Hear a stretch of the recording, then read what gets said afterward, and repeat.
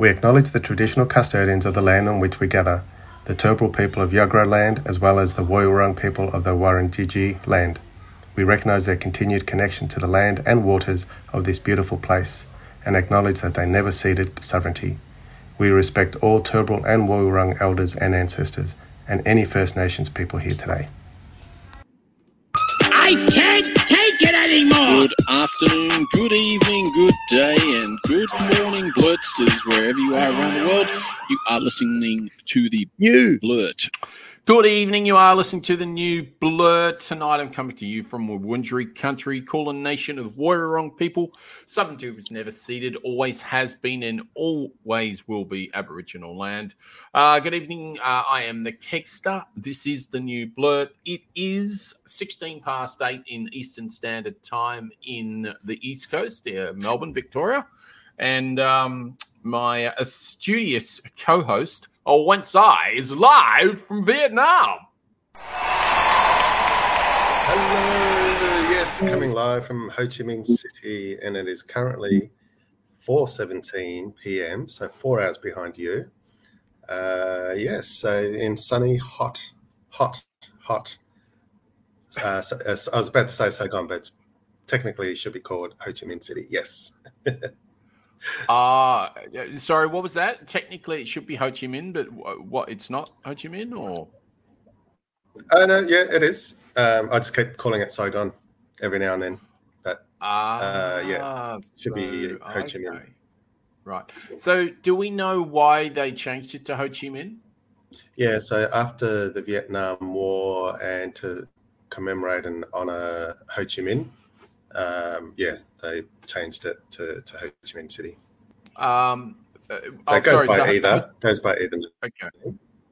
So Ho Chi Minh, was that an emperor or a leader or something? Or he was one of the leaders of the South, I think it was, Southern Vietnam. So hence why they called this part or this city Ho Chi Minh. So he was one of the revered leaders of the Communist Party back in the day.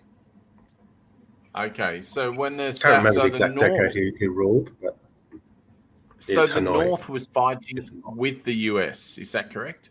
No, it was the other way around. So South was America, right? So Southern Vietnam and America were battling the Northerners. Okay, so therefore the Northerners would have been Marxist then, I would have thought. Yeah, possibly. I can't remember the exact history, but yeah, sounds about something like that. Yes. So what temperature is it in Vietnam right now? Currently in Ho Chi Minh, it is around about 34, 35 degrees. But when you're out there walking, it is 50. Maybe 4 degrees warmer because you've got, probably, because of the extra traffic and the concrete. That because you've got to remember also that it's a very smoggy city, so it seems to trap the heat a lot more. Yeah. Wow. And what's it like inside the hotel? Yeah. Is that air conditioned quite well? We're just it's okay. It's a cheap little accommodation. It's no Hilton or Majestic Hotel, as one of the famous hotels in the city is. It's just a cheapie, but does the job. 2 single beds for Luke and I. I was going to say, at least it does the job. And because you're only there for, another day or something, and then you fly out. Yeah, so tomorrow I head out to Thailand, catch up with the other half of the family, so Kim and Elijah, and spend almost just about 3 weeks in northern Thailand. So really looking forward to that. Yeah, that'll be really, really interesting. And you went to Vietnam for an actual reason, though, yeah? Mainly because you're only there for a few days. Yeah, a few days now, and then 2 weeks at the end of the trip, just to catch up with friends. Right. Okay, so because Luke's got your son's got his friends in Vietnam. That's right, isn't it? Yeah, that's right. Yeah, that's why we keep coming back here, and then we do the little side trip to another country. This time it's Thailand. So I'm assuming we'll be back to Vietnam next year, and then we'll go somewhere else. Maybe, I don't know, Malaysia, Japan, Korea. They're all pretty close by. I've always been fascinated with Korea. Obviously not North Korea. I've always been fascinated. Although that would be fascinating just for other reasons. It would be as long as you got out. Take away all the, exactly. Take away all the government stuff. But it would be fascinating just to visit and talk to the local people. Just be amongst them would be quite nice. No, it would be definitely. Now, have you got some show and tell for the Blurt Stars this evening? No, I haven't really done much this time round. It's been mainly hotel, visit friend. So no real time for picky time. No, I haven't really done anything touristy or. Just interesting. In fact, we've been eating more Western food than Vietnamese food, which is a bit of a shame. Bad. That's bad.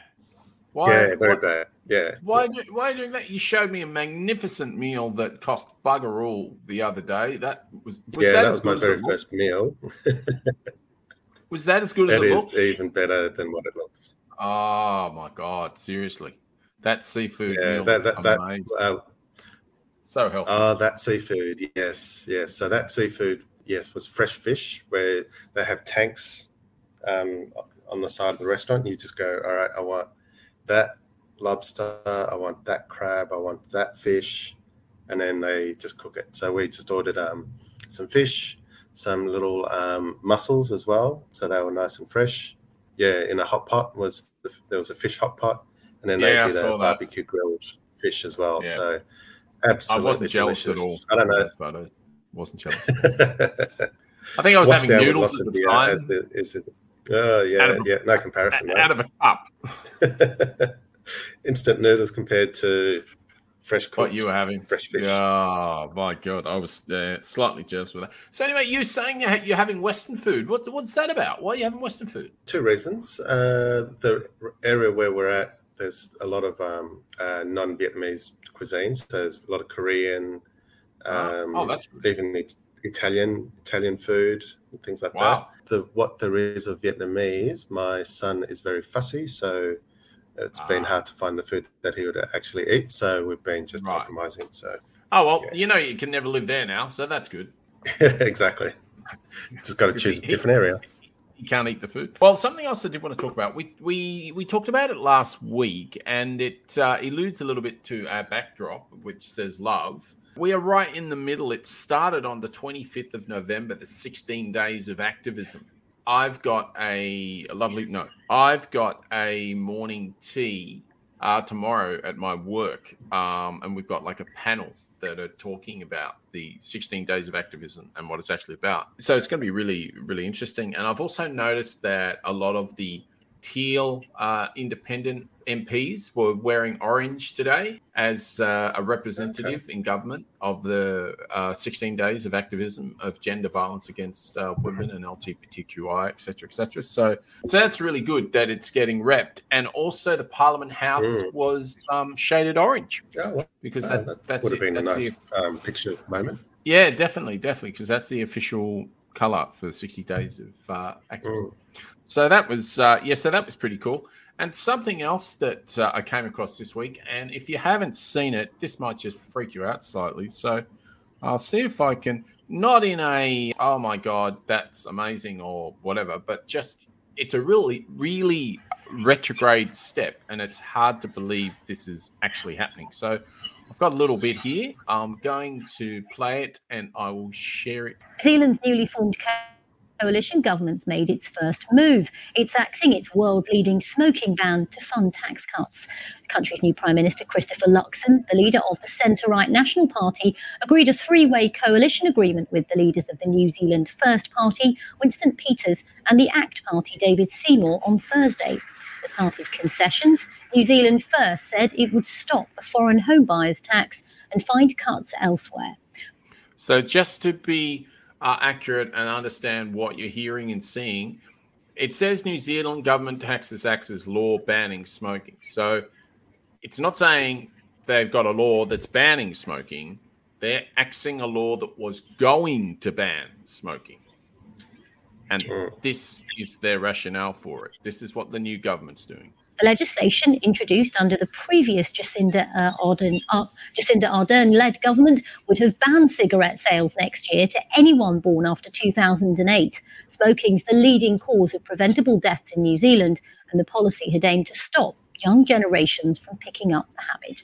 Health experts have strongly criticised the sudden reversal. Well, to go through all of that, we can join our correspondent Phil Mercer, who's watching events from Sydney for us. First of all, let's talk about this huge policy reversal. It was only a few weeks ago here in the UK. People were looking at New Zealand as an example. So I think that's probably enough of that, but that's pretty bad, isn't it? It is. I thought it was going to be a great legislation introduced there that would have, like they said, improve the health of young kids, and obviously as they get older, not pick up that dirty, horrible habit. But not surprised that party decided to go against it. You know, they're a very warped party. There's no doubt about it. And to make the excuse that they need the revenue by killing people knowingly, I think it's just deplorable, disgusting. Because we know that cigarette kills people. My mum died from lung cancer, and it was definitely 100% caused by the amount of freaking cigarettes that she smoked. Admittedly, that's her fault for smoking them, but I'm not a big fan of people being able to sell stuff legally that you know is going to kill you. I mean, I am having some substance now that they say that as well, but I know when to stop, sort of thing, you know. Whereas my mum was just a Cheney, and she was addicted. Well, you know, I'm not addicted to this. I don't have to drink it every hour. And we know that some people can be. Yeah, absolutely. Yeah. But, no, but it doesn't actively kill you as you're using that substance. No, it doesn't. It's only when you're drinking in big doses that's when it kills you, or others. But smoking, there's just no benefit at all. No, or even absolutely none. And it's really interesting. When I was in New Zealand, it was just honestly, vaping was just absolutely everywhere. It was amazing how many people were vaping. I was slightly upset, I suppose, because I always, I don't know why, I always have New Zealand on a higher pedestal for some reason, and I'm not sure why, but but anyway, so that's not good. That's not good. But actually, talking about New Zealand, I don't know if we did tell people. We might have, but just to remind people in case we didn't, the Pataki Teki came firsty. That's right. We did too. We talked about this century. Yes, that was pushed by John Oliver, the British-American talk show host, over the last 4 or 5 weeks. It was indeed. And as he was wanting, they won by a landslide. Yes. I can't remember how many votes they got out of the 350,000 that did vote, but obviously they got quite a big portion of it. Apparently there was 40,000 votes or something they just got rid of because they were fraudulent votes. They were robot votes. I mean, John Oliver was wrapped because he said that America, there's nothing they do better than interfering with elections. So he was so true. Very happy about it. But yeah, talking about people that interfere in elections. What a segue. 11,780 votes to win the election. Fellas, I need 11,000 votes. Losers only. It's Trump. China. Well, I wish I had some good news on Trump. Like, you know, he had a heart attack and died. Something like that. That would be or good. Went to jail indefinitely. Yeah. Any of those are good. Oh, I also, just digressing slightly, someone who's nearly the same size as Trump, definitely the same amount of asshole, Clive Palmer. He's doubled, surely. Apparently, he is a foreign citizen. From which country? Singapore. Really? Oh, wow, I had no idea. He's trying to sue the Australian government because he wants to mine the shite out of this country and kill any part of the ecosystem so that he can make more money via his investment company, Zeph Investments, which is a Singaporeese company. And apparently, because of that, he gets some bullshit foreign investor loophole. It's pretty dangerous. And yeah, it's actually, He's when obviously he get a second, done his homework and chosen that very well for that reason. Well, as much as I hate the man, just a horrible human being, he's not dumb. Oh, definitely not. Yeah, you don't get that far if you're dumb. No. Well, Trump did. Just don't believe Trump actually is dumb. He's actually stupid. He's an actual stupid individual. Yeah.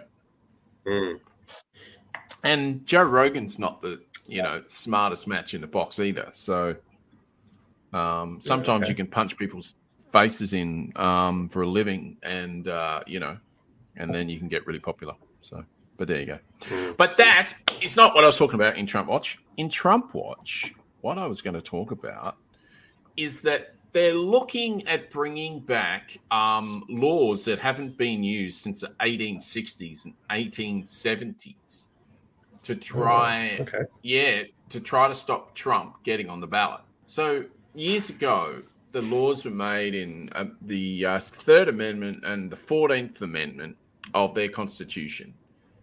And in those amendments, in one of them in particular, the 14th Amendment, it notes, if you have conducted an insurrection against the government, you cannot be president.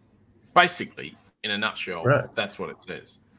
But I think it was a lower court in America just recently found that Donald Trump had indeed conducted an insurrection against the government.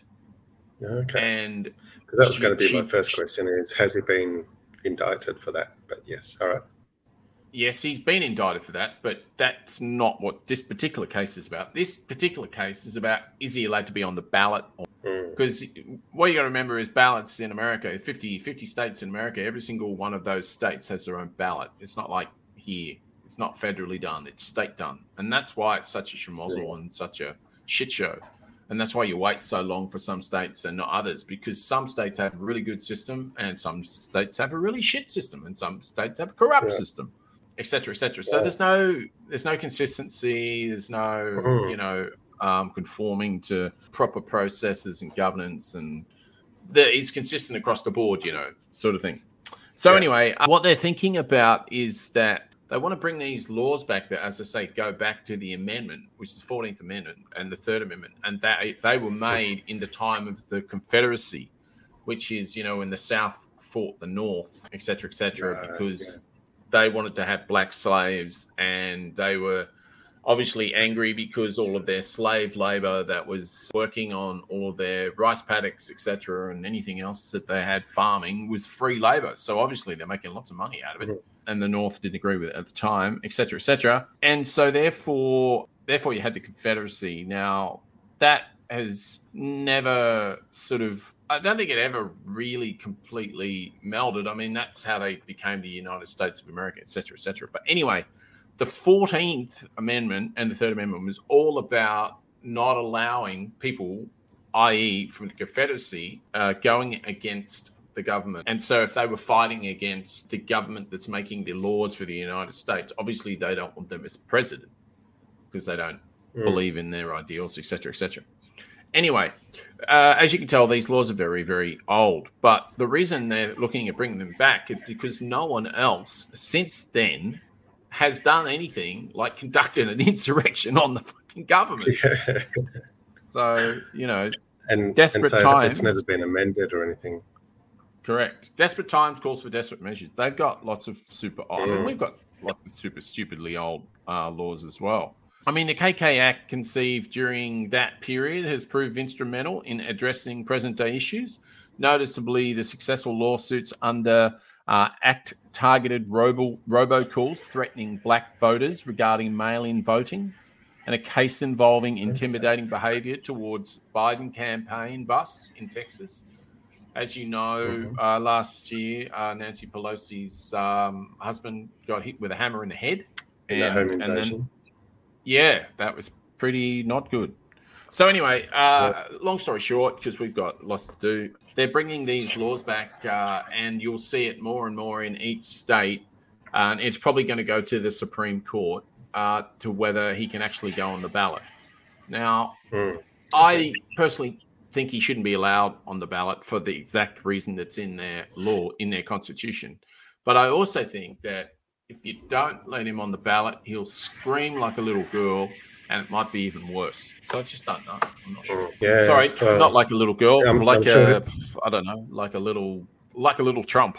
Like yeah, I don't want to be sexist though, so I don't know how successful they'll be. Hopefully they can, but surely even with the lack of money that Trump has, I'm sure he'll find money somehow and get good lawyers to stop all of that. Anything to stop him from running is always a good thing. Yeah, no, absolutely. Look, I don't think you better stop anything. It just really depends. It's going to go to the Supreme Court regardless, because the other judges that are ahead of that judge that made that decision thought that decision was rubbish. And absolutely against the grain of what the laws are about. But the reason that I was just going to say, isn't the Supreme Court mostly Republicans? So wouldn't just knock it on its head and just throw it out? Yeah, look, it's a really good question. You said that. I think it's 6-3, I believe. Straight conservative Democrat in the Supreme Court. But it's actually interesting. They've held up some stuff recently that shows that it'll be interesting, like some proper legal arguments, and held those legal arguments up. So I don't think it's going to be fait accompli at all. Yeah, look, it's going to be interesting. It's just one of those, watch this space moment sort of thing. So, but which we will. We'll watch this space. So that's a year from now, isn't it, that they go to elections? November the 2nd, November the 6th, 2024 will be election day, I believe. So yeah, that'll be interesting. No, not at all long. But with that, we will take a break.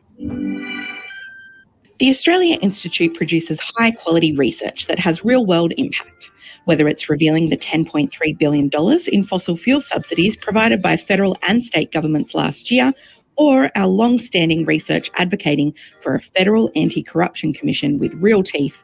We change minds. To donate, head on over to australiainstitute.org.au. Hi, it's Ashley Fizame here, and you're listening to The New Blurt with Wencee and Kexton.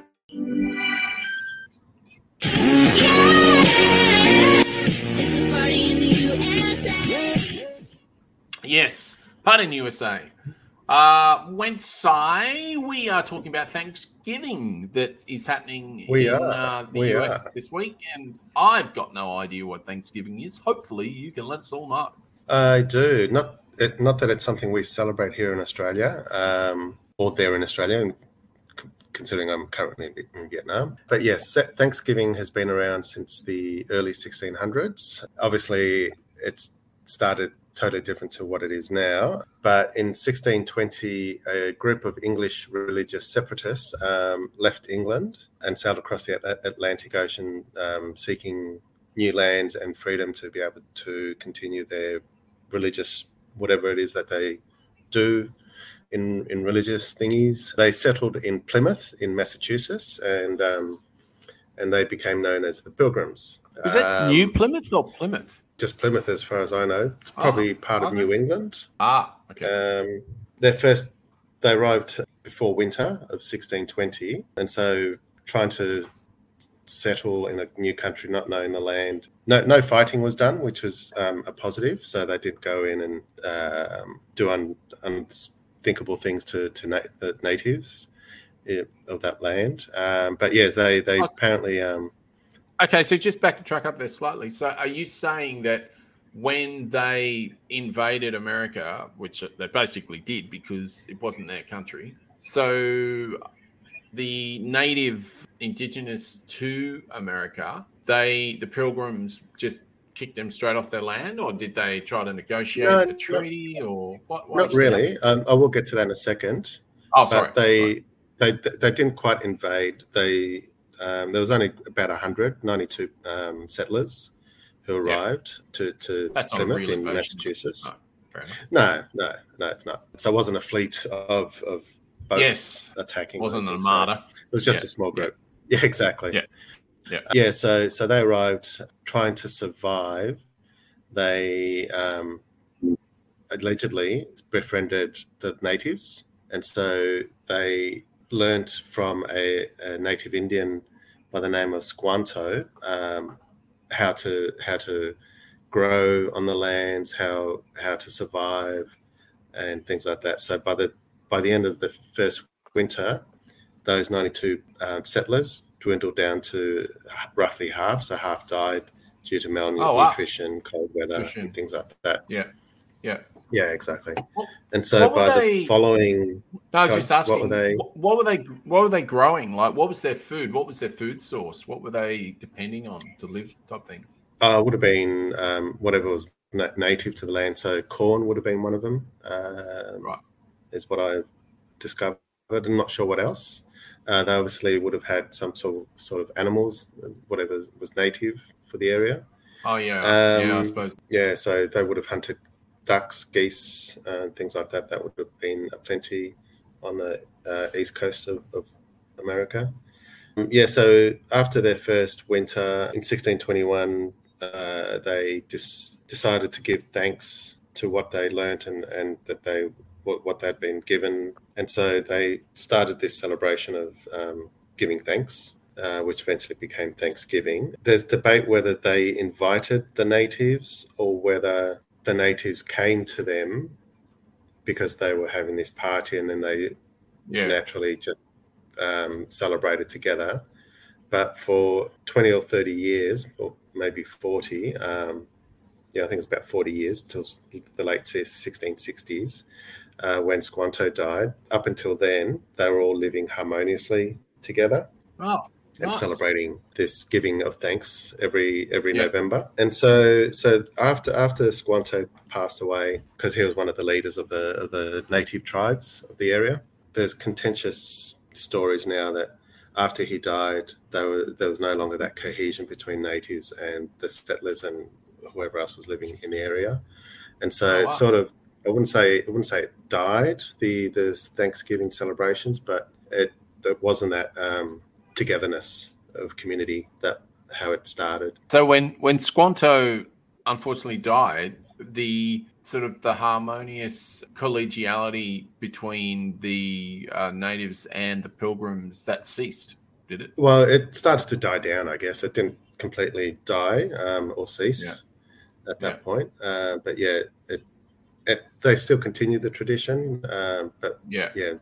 So native people, no different to Australian indigenous people. Then after that, as America evolved, there was all fighting between natives and slaves and things like that. And so for a lot of Native Americans, they see some of this Thanksgiving as being more damaging, because after all of that, there was a lot of I guess fighting between all those people. So for a few decades, 100 years or so, there was a lot of bad blood between all the different parties, I guess. Well, I mean, it's the old adage, isn't it? I mean, all the Americans that weren't Americans yet started flooding in and just decided that we're going to take land, and whether there was Native Americans on that land, they didn't give a shit. So that's basically what happened. And that's basically what, pretty much, and that's the same pattern as what the British have done all around the world. They've done it everywhere. So, you wouldn't expect anything different because it's the same people. Anything less, that's right. Yeah. Same king, blah, blah, blah. Same king or the same hierarchy back in England, asking for the same thing: more land, more riches, more everything. So like you said, a lot of land got taken away from the natives, and obviously there was nothing to give thanks for that from the natives' point of view. And then I think that, sorry, go for it. Yeah, no, I was just going to say, I think the difference between the Indigenous here and say the Indigenous there is that they, in more recent years, they have been working with many of the Native Americans, working on treaties, working on giving land back, working on reservation policies, et cetera, and those sort of land legislation, et cetera, that is favourable to the Indigenous. That just hasn't happened in Australia in the same manner that it did in America and North America. So yeah, the natives get a hard deal. I think it's interesting that Thanksgiving, I'm not sure what year it was. Are you there? Oh, cool. Excellent. Sorry, I just missed the last 20 seconds. No, that's all right. Not a problem. You didn't miss anything. So what I was going to ask was, when did they sort of, because I know the tradition, I think the tradition is that there's certain traditional foods that they have with their Thanksgiving, isn't it? It's not, I don't know if it's a sort of mandated thing that they do the same sort of thing every year, or is it like Christmas here? You just sort of do whatever you feel like. Like it used to not be that, but it's sort of changed. I just wondered if that's sort of gone that way. So obviously it's evolved over time. So originally in the 1620s, when it first started, there was no pumpkin because pumpkin wasn't native to the lands. Because Thanksgiving now they have pumpkin pie, cranberries. There's no native cranberries, or if there was, there's no mention of it in the early stories. Slight story on the pumpkin pie. India made one about 2 or 3 weeks ago. Ness and I, we quite like pumpkin pie. We've had a bit of it in England. Celebrated Halloween for a long time, so we've had a little bit of pumpkin pie before. But India, I don't think has, and she did not like it at all because it wasn't sweet enough for her. So yeah, right. I don't think I've ever had pumpkin pie, to be honest. I'll have to give it a go one day. But like it. Yeah, I mean, you love Asian food, and heaps of Asian food isn't sweet. It's got that lovely umami, so it wouldn't surprise me if you did like it. So. No, I'll give it a go. I just never had the opportunity to. But yeah, back to the foods. Like I alluded to earlier, turkeys may not have been prevalent at the time. I think they were introduced species from memory. But ducks and geese were definitely around. So they, in the very, very first Thanksgiving, they would have been, they would have shot or killed the ducks, geese, and used other local foods that they grew at the time. But yeah, definitely no pumpkin. What else were we talking about before? I can't remember how we got onto this topic. But yeah. So it did evolve slowly over decades or centuries. Wencee. Yes. They brought turkeys into North America in the 17th century. So that's in the 1600s. Okay, so it would have been soon after, but possibly. Yeah. So they might have been having them all the way back then. But and it wasn't the Thanksgiving wasn't practiced all across the country. It was only certain colonies. So it was slowly growing. So it's only certain areas. In the 1860s, during the Civil War, that's when President Abraham Lincoln was. That was Abraham Lincoln's presidency during that period. He was the one who proclaimed the day as a national holiday. For the most part, it was being observed across the nation. Not necessarily every state at the time, but yes, it did. Slaves weren't getting the day off. But they weren't. I bet they weren't. Yeah, so Abraham's reasoning was to urge Americans to unite and be grateful for what the country can provide for them, because obviously they were going through their civil war, and they just he wanted to make it a unifying event, which worked for the most part because I think it was a Democrat from memory. Or something along those lines. No. This is the controversial, and this is the part that's really hard to believe. Abraham Lincoln was a Republican. Wow. So they used to be good Republicans. Yeah, absolutely. He was a Republican, and he was trying to stop the slave trade, and he got assassinated trying to do it. Yeah. Wow, amazing. Yeah, so his party was taking hold. I think it was he did it. Oh, yeah, sounds about right. Yeah, so he's the one who started that made it the national tradition that is in American. Oh wow. Yeah, I think it has spread into Canada as well. They've taken on the national holiday as well. Well, they've been doing they've been doing Thanksgiving for a really long time, but probably not as long as America. I wouldn't have thought. What I'm not sure about whether Canada copied the Americans' Thanksgiving, or whether they started something similar around the same time independently, and then now they're both doing it at the same time. They've been observing Thanksgiving in Canada for 402 years. Oh, wow. Even longer. Yeah. Oh, hang on. Yeah, which doesn't make sense, but it says even longer, yeah. Oh, there you go. Yeah, so there you go. But I'm quite surprised by that. So I'm not surprised that they were obviously observing Thanksgiving, but I was... And the interesting thing is when those Americans or those Canadians come out and go overseas and go to live somewhere, they still celebrate their Thanksgiving in the country where they've come from, which is quite cool, especially if you know those people and you get an invite. It would be amazing. So do you know what food is sort of meant to be served at Thanksgiving? I mean, obviously we know the turkey, but I think there's other particular sides that are meant to be there as well. Other than cranberry sauce, pumpkin pie, they're the only things I know of. Right. Okay. I thought there was like these, I don't know, I think mashed potato is something that's almost mandated for them to have. Everything that's like a comfort food that'll fill you up, apparently. So, and I guess because it's heading into the cold season, you want something big and heavy and stodgy, I guess. No, it sounds about right. It's going to get you through winter. Absolutely. Well, thanks for the history on that, Wencee. I'm going to be very quick here. I thought I'd just talk about what they actually do with the Thanksgiving dinner in the White House. And this is something that they do. They do it every year. And this year, President Biden will pardon Liberty and Bell, which is two 42-pound turkeys hailing from Wilmar, Minnesota, on the south lawn of White House on November the 20th. Now, the only thing I can think about this is that when you're pardoning them, there they are, pardoned in their hotel suite, living better than you do. Wow, I'd be happy to be in that hotel right now. Yeah, I bet you would. So would I. So Liberty and Bell are unpacked and settled nicely in their special suite at the Intercontinental.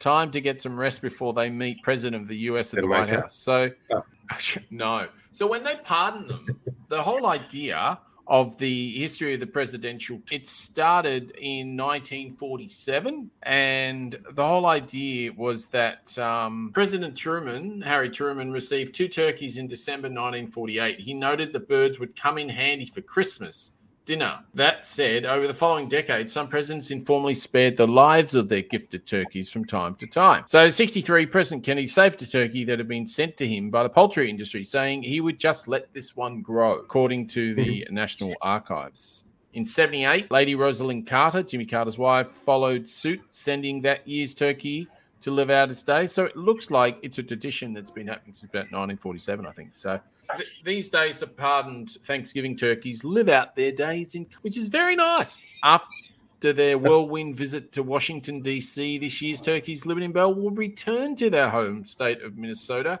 and will be cared for by the University of Minnesota's College of Food, Agricultural and Natural Resource Scientists, and will be on the university's lecturer's professor table the year after. No, it's not true. You can imagine the wonderful care they're going to get from students and veterinarians and professors and vegans. Steve Lycan, chairman of the National Turkey Federation, told the Associated Press. So that is a good story. So that's why they pardoned the turkeys. And that's right. So there you go. Right. All a little bit weird. Do you think they pardoned those two turkeys because they don't want to talk about the other 10 million turkeys that get raised and killed for Thanksgiving meals? Yeah. Yeah, I'd say that's exactly what it's like. Yup. Yep. Yeah. Yep. But not that I'm anyway, a vegetarian or vegan, but yes, I find it a bit ironic. That's one for the vegans. At least there's two that are being saved. So, all you turkeys out there, get out there and do your best, and you might get picked by the president one day and get saved. So, got to be honest though, I'm not a big turkey fan. Like eating turkey. In fact, I can't remember the last time I did. I would rather eat chicken or duck, and I don't even eat duck very much. I'd rather eat chicken any day than turkey. So I'm not a big fan either. I mean, as I get older, I don't know. I just find it harder at times to, I don't know, eat animals. I might just be getting softer as I get older. I don't know, but some would say in the head. But with that. And now it's time for When Nature Calls with Wencee and the Kexter on the new... Oh, there, big fella. That's the wrong Nature Calling. Oh, right. Here is our new segment, Nature Calls. It's all about the wonderful world.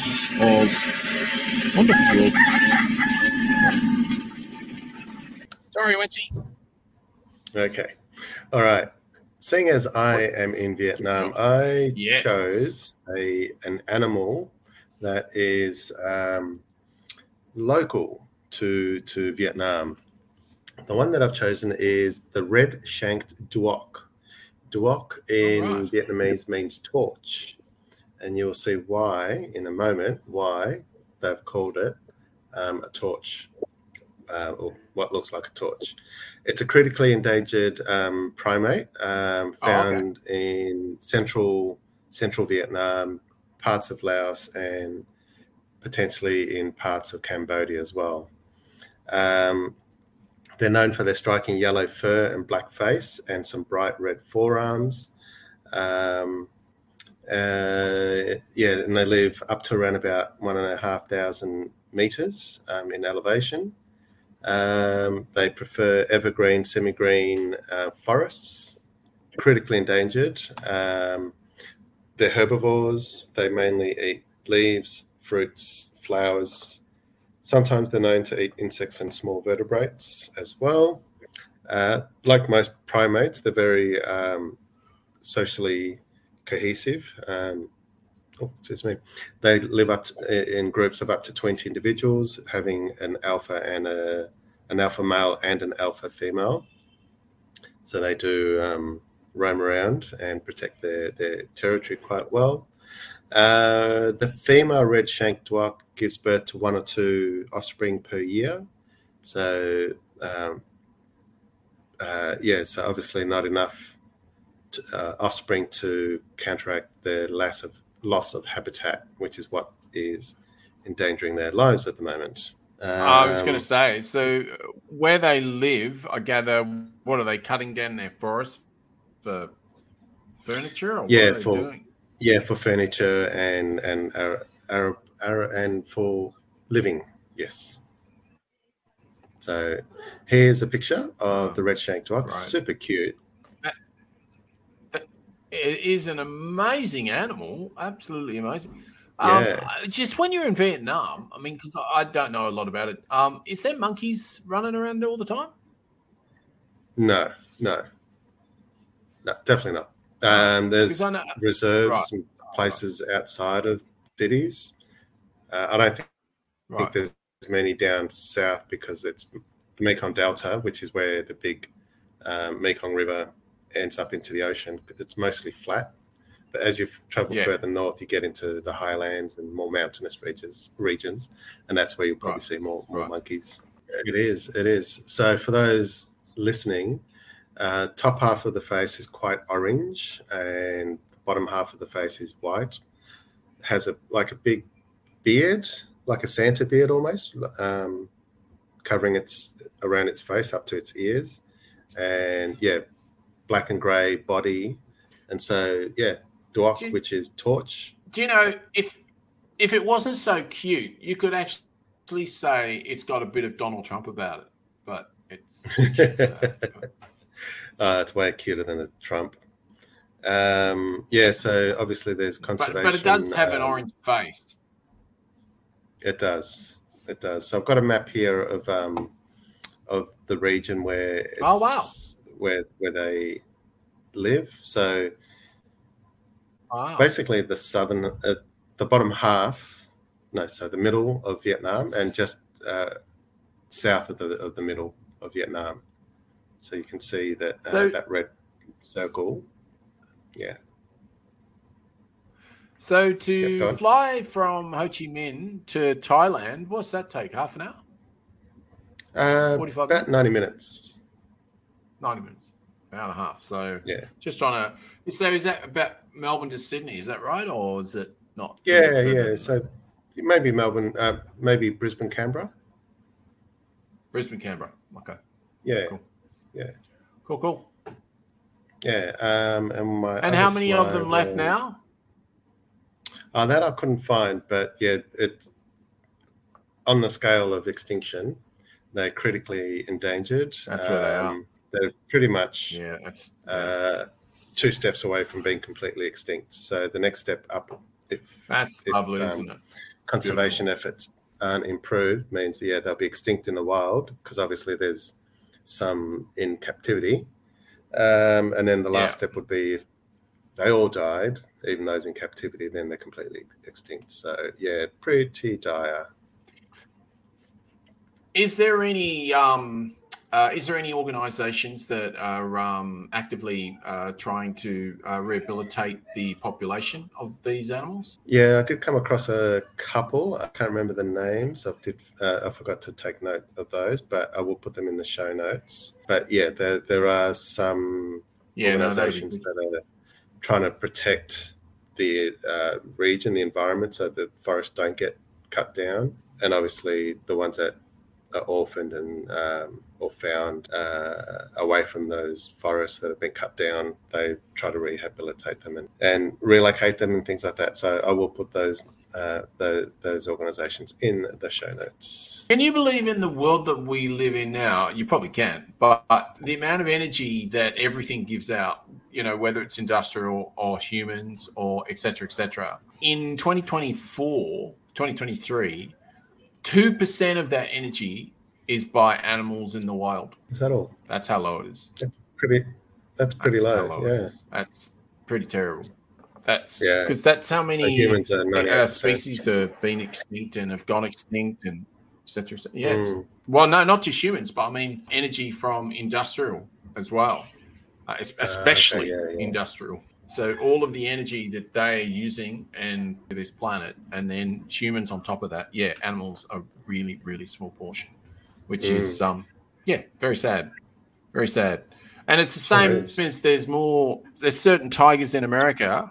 There's more in America in captivity than there are in the wild where they're actually native, which is pretty freaking sad. Wow. So yeah, very sad. We have a little bit of hope coming.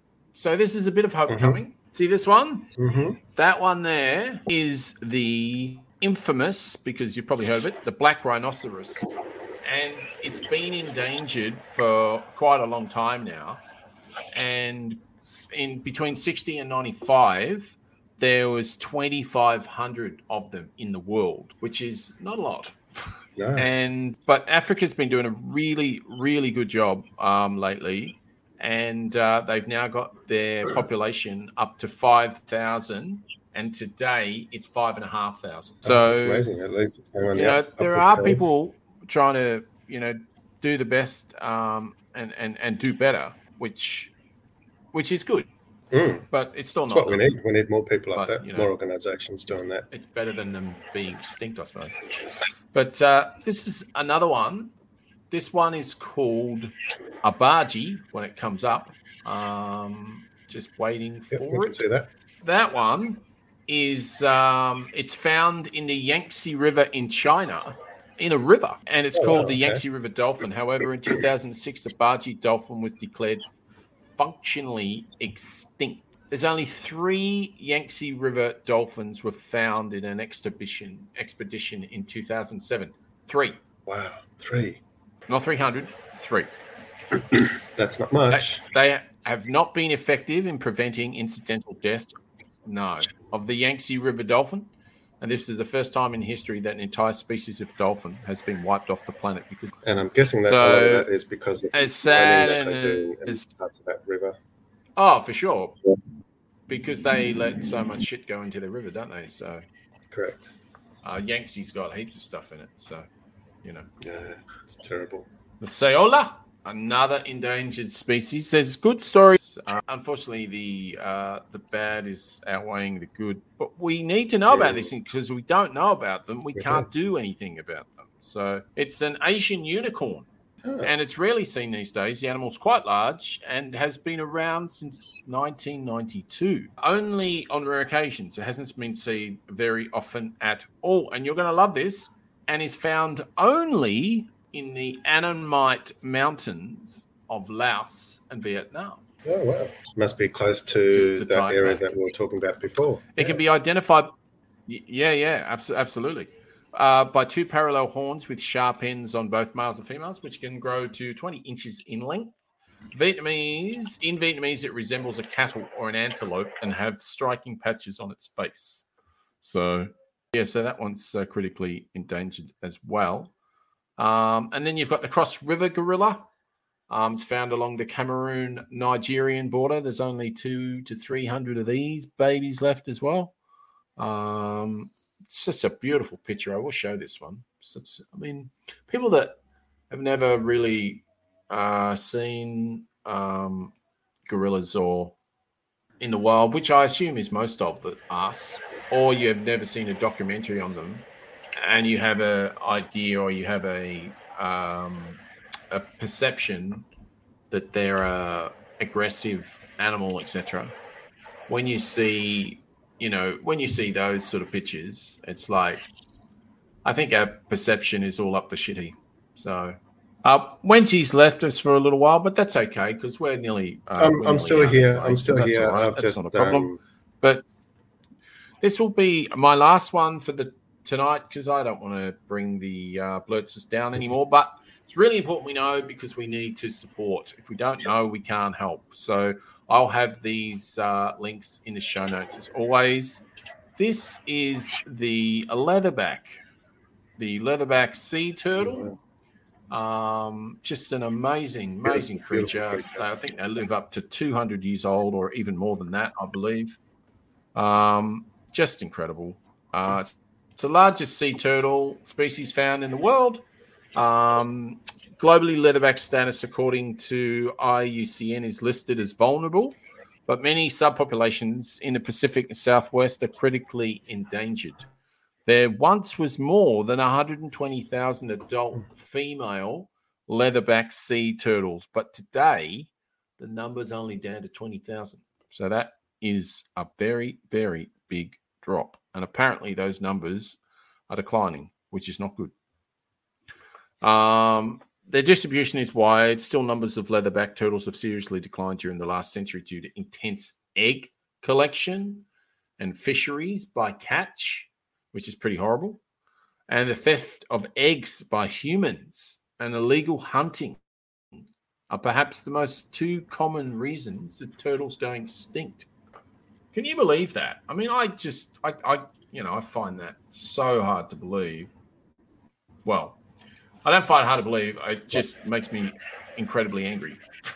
Sad. And sad, yeah. When there's a trade, when there's a demand, of course, there's going to be the trade of that, I guess, extinction or killing of animals because someone wants whatever it is. I'm not surprised. Yeah, it's just I'm not surprised, but I'm saddened by it. Yeah, sad and angry. And with that, I think that's your lot tonight, people. Thank you very much for persevering with us. Wencee is coming direct from Vietnam, and the next time you see him, he'll be coming direct from Thailand. So it really is blurred around the world. Just very nice. Just before we go, Wencee, you have as your name Fogar, I think it is. It Fogar, or how do you pronounce that? Pho gar, so that's chicken pho. Yes, one of my favorites. Yes, I love chicken pho too. Yeah, I like it much better than the beef. Yes. The beef for me is really strong, and I'm not a big. Yeah, I can't. Yeah, same. And you've got the very famous banh mi. Yes. Now the banh mi, that just means roll, doesn't it? Does it just mean Vietnamese just bread. Roll? Bread, and I can't remember what mi means. Right. Bun is bread, but mi, I can't remember. But because I remember years ago with Vietnamese bakeries here, they used to just put banh mi because no one knew what banh mi was. And so they just, banh mi. And so people would, I have banh mi. But now people are very much more studious of what it actually means. People don't say banh mi because they know that they're just ordering bread. So, so they have to, actually say what it is they want. Anyway. Good night, people. Exactly. Thank you very much. We'll see you next week on the new Blurt. On these channels, you'll probably notice we were live on Twitter tonight. We might go back to Facebook next week. Not sure. See how we go. But thank you for joining us. If you did, thank you, Wencee, as usual. No worries. See you later from 6,700 kilometers away. Bye. 6,700 kilometers away. The New Blurt is brought to you by Wencee and Keekster, usually on a Tuesday evening. You can catch us on all the socials, as they say, the Blurt YouTube channel. We have a Twitter Blurt handle, and there is a Blurt Star Facebook page as well. So, if you're interested in getting in touch, it's blurtstar@gmail.com, and we will get back to you as soon as we can if you've got any questions. Until next week, there'll be another feed coming at you. Has been a Get Off the Glass production, brought to you by Wencee and Keekster.